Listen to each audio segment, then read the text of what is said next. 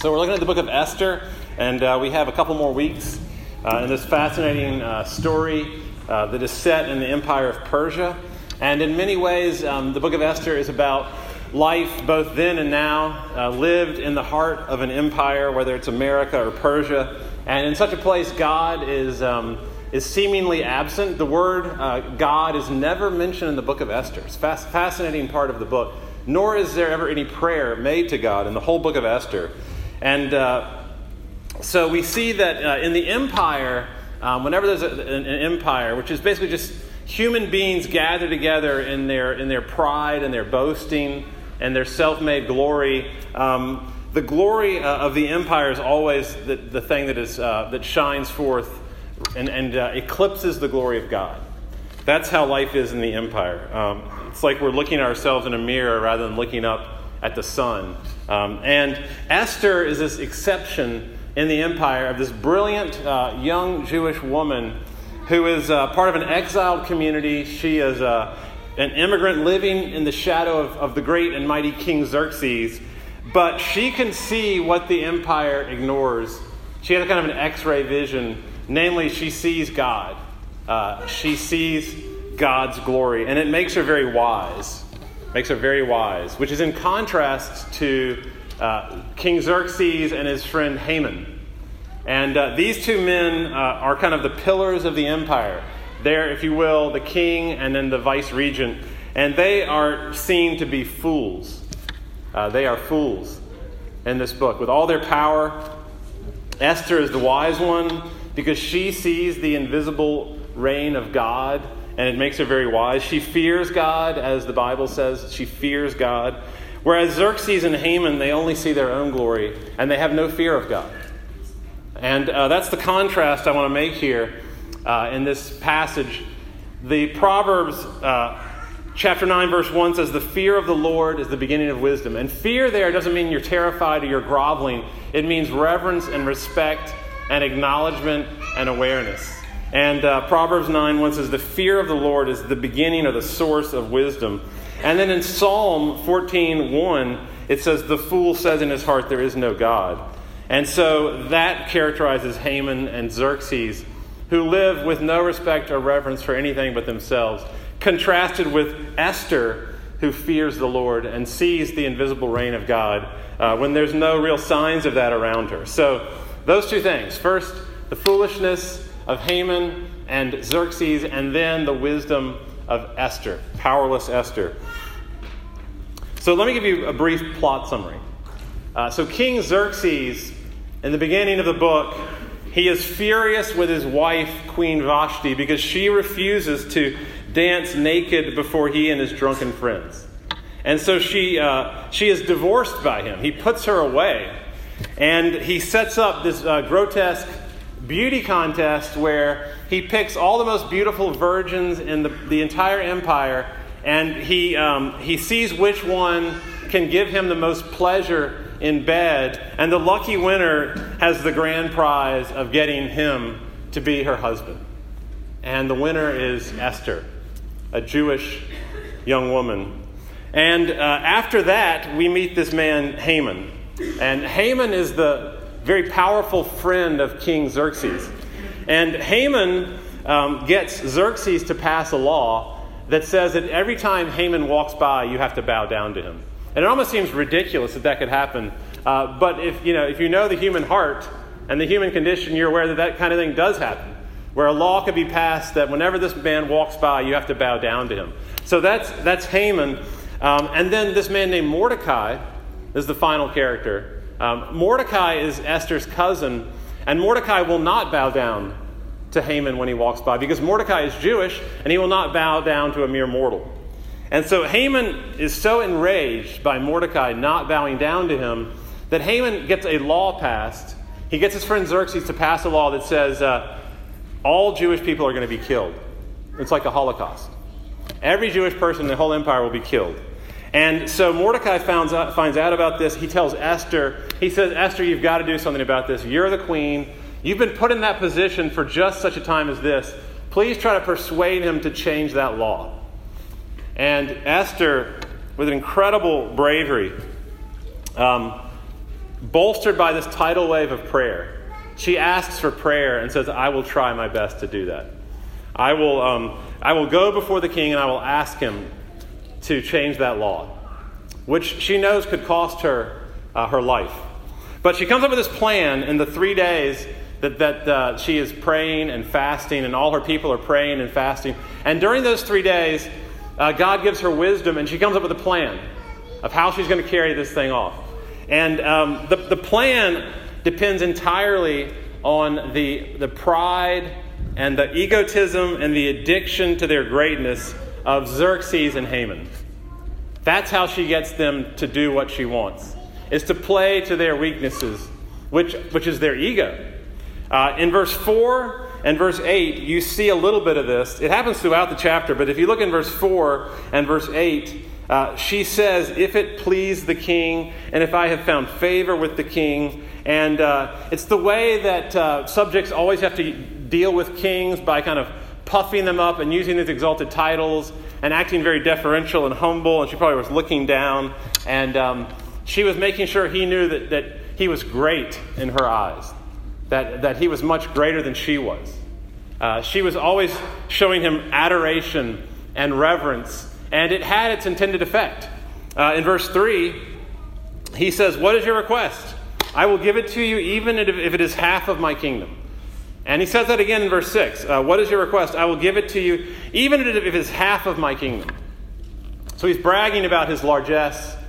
He's bragging about how generous he can be. Actually, King Herod does the same thing in the New Testament. I will give you anything you want, even if it's half my kingdom. So he's kind of boasting there because he cannot get enough of her deference, her looking up to him. It's this amazing thing. This is the most powerful man in the world. Maybe the most powerful man ever to exist, and yet he is enslaved to his own ego. He can't even control himself. The most powerful man in the world, and yet he's a slave to his own ego. And Haman is even worse. Haman, his friend, is even worse. And in verse 4, Esther is so clever. She says, let the king and Haman come today to a banquet that I have prepared. And he's so flattered by Esther's request that he skips all the way home. He's so happy. It says, verse 9, Haman was a happy man as he left the banquet. And so he is just full of himself, full of how great he is, thinking, it's only me and the king. We're the only two that the queen invited to her banquet. Aren't I great? Aren't I special? But then, in verse 10, he saw Mordecai sitting at the palace gate, not standing up or trembling nervously. He was really hoping that Mordecai would be trembling nervously by this point, but no. Mordecai is just sitting there. He will not bow down still. And it says that Haman became furious. He can't stand it. And all of his excitement is just completely flushed down the toilet because Mordecai is sitting there and he will not bow down to him. And Haman figures the only way he's going to get back his sense of his own greatness, he's got to go home and get his wife and all his friends to come over, and he's got to boast some more. He's got to brag in front of them some more just to get back his sense of his own greatness. And so in verse 10 it says, Haman gathered together his friends and his wife Zeresh, and he boasted to them about his great wealth and his many children. And he bragged about the honors that the king had given him and how he had been promoted over all the other nobles and the officials. And this is kind of getting to the essence of foolishness, is this desire that Haman had, that Xerxes had, that we are all prone to, especially as Americans, have to say, in a culture that is all about how great you are, how you deserve everything. Foolishness is needing everyone to think highly of you all the time. And in a lot of ways we require that. We kind of ask of that. And really, it's not just that people think highly of us, like you're a good teacher, you're a good pastor, you're a good mom or dad, or you're a good artist, or you're a good lawyer, or you're creative, or you're a good doctor, or a nurse, or you're a good athlete. It's not just that. That's nice, but what we really want to hear is you're the best. There's no one like you. You're the greatest. I've never seen anyone else as good as you. That kind of thing. I mean, it always hurts to hear that someone is better than you. Which it should be pretty obvious that there are people out there better than us, but we never want to hear that. And so saying something like, your chicken pot pie is absolutely amazing, I think it's the second best I've ever had. That's not a good thing to say to your spouse. Or, y'all did that song so well. I've only heard one or two or three or four other bands do it better than that. And somehow that is not encouraging, although it should be. Or you're the second best friend I have in the whole world. That somehow that there's a sting in that. It should be really encouraging, but you want to be the BFF, not the second best friend. And Haman says, Queen Esther invited only me and the king in verse 12. He's crowing, only me and the king. But even this in verse 13 is worth nothing at all, as long as I see Mordecai the Jew just sitting there at the palace gate. It's worth nothing. Even just me and the king, and how I'm number 2 after the king and she loves me, but then he sees Mordecai and it's nothing to him anymore. All that adoration, honor, it's nothing to him anymore. My wife wrote in the margin of her Bible, she says, "Doesn't it feel terrible when your idols get crushed?" This is all worth nothing to me as long as I'm stuck in this job. Think about your life and all the great things that God has given you, and you say to yourself, this is nothing to me as long as he won't date me. Or as long as I have this B on my transcript, all this is worth nothing to me. And you just get fixated on the B. Or my sister weighs 2 pounds less than me, and so all this other stuff is worth nothing to me.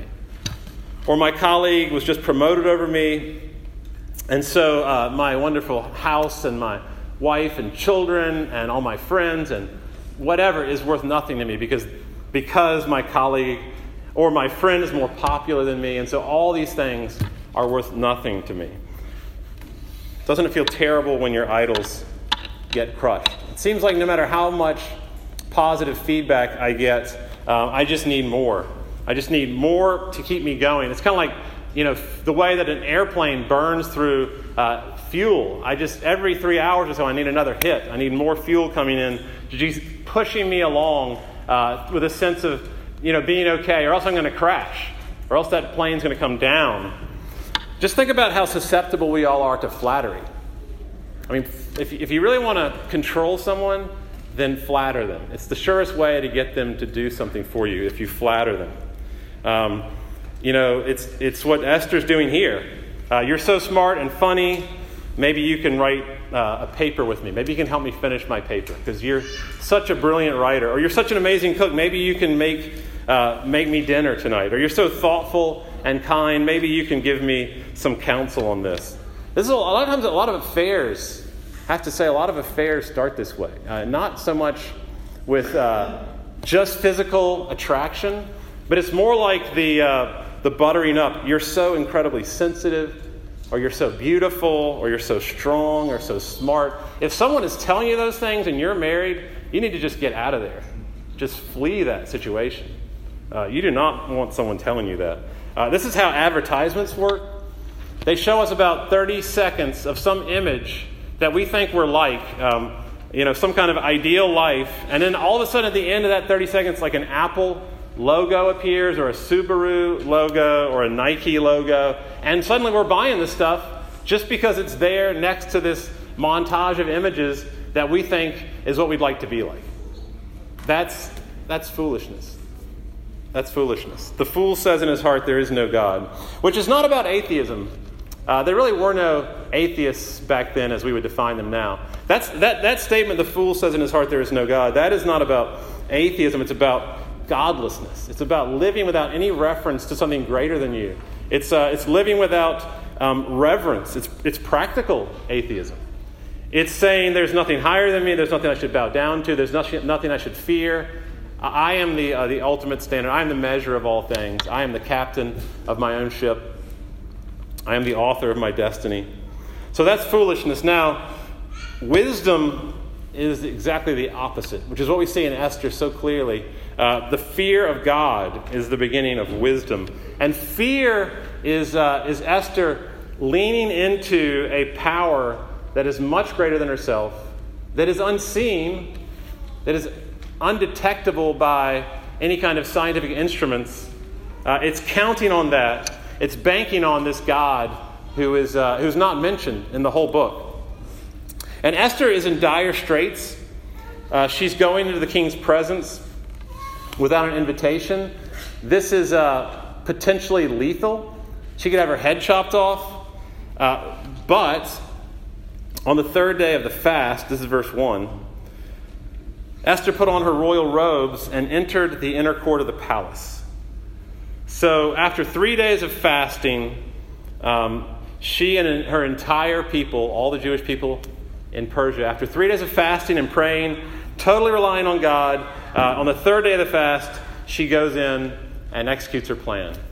And I think the prayer and the fasting give her this perspective where she's kind of like up on a hill and she's seeing the battle from afar.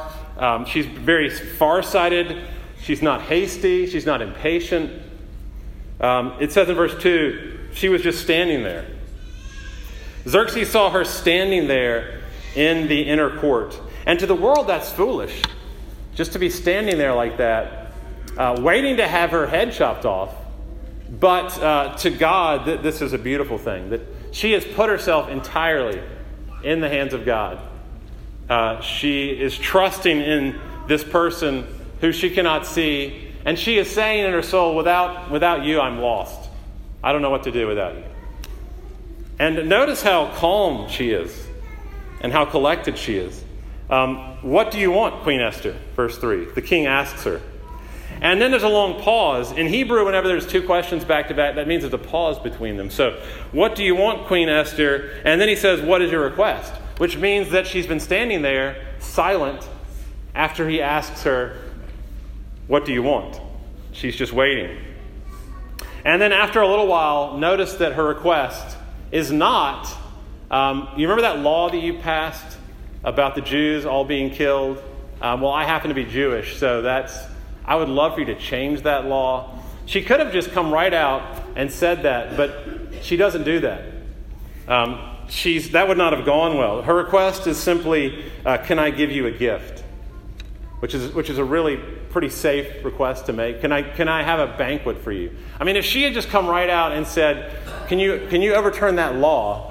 Then the king would say, well, this is my best friend Haman who made the law, and I don't overturn laws that I make. I'm a god. I'm the king. So there's no way at that moment that he would have overturned the law. But she asks him to come to a banquet, verse 4. Will the king and Haman come today to a banquet I have prepared? And it's so brilliant that she includes Haman. It might seem stupid to do that. It might seem very risky. Why would you bring your arch enemy right to the table with you? But that's the very point, is she has him right there where she can see him.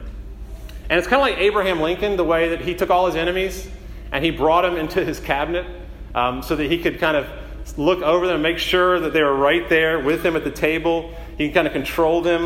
That's exactly what Esther's doing here in bringing Haman to the table. She's also flattering him and causing him to have good feelings towards her and kind of able to be caught off guard. And then when they get there, there's a lot of alcohol, which is another very wise thing. That there's a lot of drinking going on. She's probably not drinking a lot herself, but she's letting them drink a lot. And so in verse 6 it says they were drinking wine. And then at the critical moment, and I love this part, in verse 6, Xerxes asks again, okay, so now, what is your request? Here we are at your banquet. I'm dying to know, what do you want? And it seems like in verse 8 that Esther is actually listening to God at this point. One commentator said that she's actually listening to God. Look at verse 8. If I have found favor with the king, and if it pleases the king to grant my request and do what I ask, and then there's a pause in Hebrew. There's a hard break there in the Hebrew sentence. And what it means there, I think, is that she's sitting there waiting. She's wondering, is the timing right? And again, it's wisdom. She's been praying for wisdom for 3 days and fasting for 3 days. And she's wondering right there, God, is this it? Is this the right time? And she's kind of measuring the situation. And then sure enough, wisdom tells her it is not the right time. So she says in verse 8, please come with Haman tomorrow to another banquet, and then I'll explain. And I just love the way that she's waiting on God. She's so supple to the ways of God, to the wind of God. She's listening to his leading. She's not pushing her agenda. She's not leaning on her own understanding. She's taking herself out of the equation. And there's a real elegance to this. Again, it might have been the reason that Xerxes chose her early on. It's just this quality to her where it's this lightness of touch. Kind of like a dancer, a graceful dancer. I read this quote a few weeks ago. I'm going to read it again. It's from a book called Abandonment to Divine Providence. And the writer says, the soul that is abandoned to providence is as light as a feather, liquid as water, pliant and easily receptive like the atmosphere, which is affected by every breeze, or water which flows into any shaped vessel, exactly filling every crescent. So is the soul abandoned to God's providence. And that's Esther.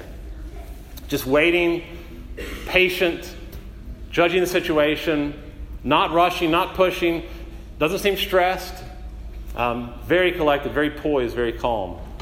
There's a movie called American Beauty that I can't completely recommend, but it's in many ways it's a brilliant movie. I'm not saying don't go out and watch it and say that the pastor told me to watch it, but there's this one scene that I think is the most famous scene in the movie. And there's a boy named Ricky who always has a camcorder, and he records everything. So he just goes around recording everything. And in this particular scene, there's a bag, a plastic bag like you would get at Harris Teeter, and it's just kind of blowing in the wind, and there's a brick wall behind it, and it's just the bag is just kind of blowing like this and that, and he's filming it, and in the movie you see it through his little camcorder, and it seems like a stupid scene, but it goes on for a while, and you don't really know what's going on there, but there's this beautiful music playing in the background. And the more you watch this bag, it looks like it's dancing. It looks like it's actually going through some kind of artistic piece. And it's actually really a stunning thing. Again, that's the thing that I remember from the whole movie, is that scene with the bag. And I still know exactly the point in the movie of the bag.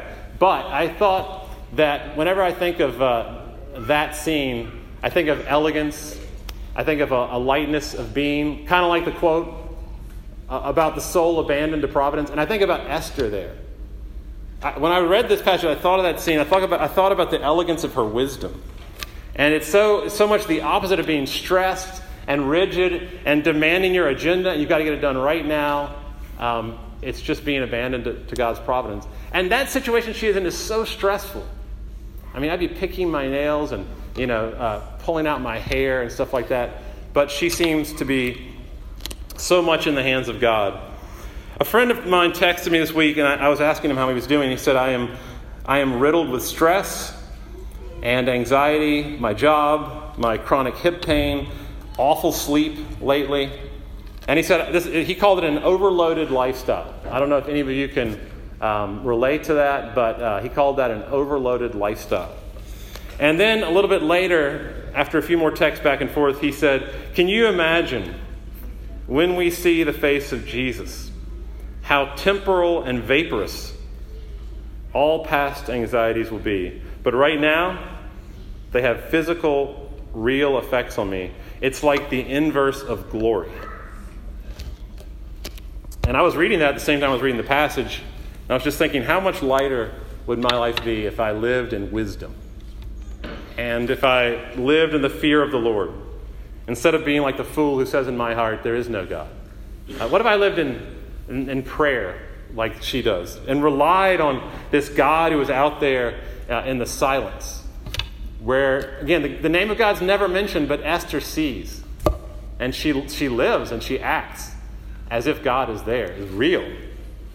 I was so frustrated by something this past Monday that at dinner I was there, but I was not there. It's kind of like a big emotional blob, just kind of, vibrating at the table, and you kind of push in, it kind of moves around, but nothing really is happening. There's no resistance. That's kind of how it was on Monday at dinner, and I was very unresponsive. I was very full of myself. I was focused on certain facts and how they reflected on me, and which was great fun for my family, for me to be like that at dinner.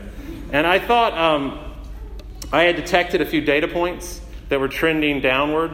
So I had marked a few data points in my life. And you know how we do this, and they were trending downward, and the slope was rapidly increasing. So it was going like this in my mind. And then on Tuesday, I added another dot to that graph, which fit perfectly with my pessimistic predictions. But this time, thankfully I told my wife about all this stuff that was going on in my head. And that was the beginning of wisdom. And she listened quietly to my complaints and just kind of said, Didn't really say anything for a while. But then an hour or so later, which is reminiscent of Esther again, just waiting patiently, she wasn't hasty, but she was very decisive. And she kind of took that graph figuratively and balled it up and threw it in the trash. And she said, it is not about you or your fame or your kudos or your standing in life or your position relative to anyone on some kind of crazy ranking system that you've created in your mind. She said, God has you here, right here and right now, for purposes that you don't know anything about. They're all unseen. And yet, he is doing exactly what he wants with you. He's doing with you exactly what he wants to be doing with you. And I could say that exact same thing to you. And how seldom do we believe that? And how often do we believe the opposite of that, the foolishness in our heads? And in this meal, we hear from wisdom himself. He's called the Word, the Logos, which is another word for wisdom. Jesus is wisdom incarnate. If you look at his teachings, it is sheer wisdom. And we believe that Jesus was from heaven, that he came down as wisdom and became a human being and took on our flesh. And he takes in this meal all our stupid graphs and our downward trending predictions, or maybe the upward trending predictions, and he just crumples them up and he throws them in the trash. And he says, it is not about you and your achievements and your accomplishment and your standing relative to other people and how much people respect you or honor you or don't honor you or don't pay attention to you. It's not about any of those things. I want you to see in this meal how much I love you. This is a love feast. It's a place where God shows us who we really are against all the factors and the metrics and the analytics of the world. He says this is what you need to stand in awe of, which is who you are in Christ. This is who you are. Not these things that your voice tells you about. This is what makes you wise when you fear the Lord and come to your true identity with reverence. Your greatness, made in the image of God and redeemed in Christ. Now, having said all that, before we take the meal, I always want to say that when I was an atheist and would go to church and didn't know exactly what to do when the Lord's Supper was celebrated, I felt like it would be hypocritical of me to take it when I knew I didn't believe. And faith is always a process. It took me a long time to come to faith. But if you're still not there yet, if you're kind of on this side and you're still discerning whether you believe this stuff or not, I want to just invite you to not partake. That we don't want to force anyone to be a hypocrite or to do something where you don't feel like you have integrity in doing that. There are people who come here every week who don't partake in this part of the service, and that's fine. It's what Austin said earlier. We want people to be here who are struggling, who are skeptical, who don't really know much about what the church is. So as we take this meal, just remember as we come up here that we're saying we're not better than you or anyone. That this is a meal of fools. Fools are coming up here to try to receive wisdom. But we're not saying that we're wise in ourselves. We're saying that we're fools, that we need wisdom, and that wisdom is on offer here. So on the night he was betrayed, our Lord Jesus took bread and he broke it. And he said, "This is my body broken for you." And then he took the cup.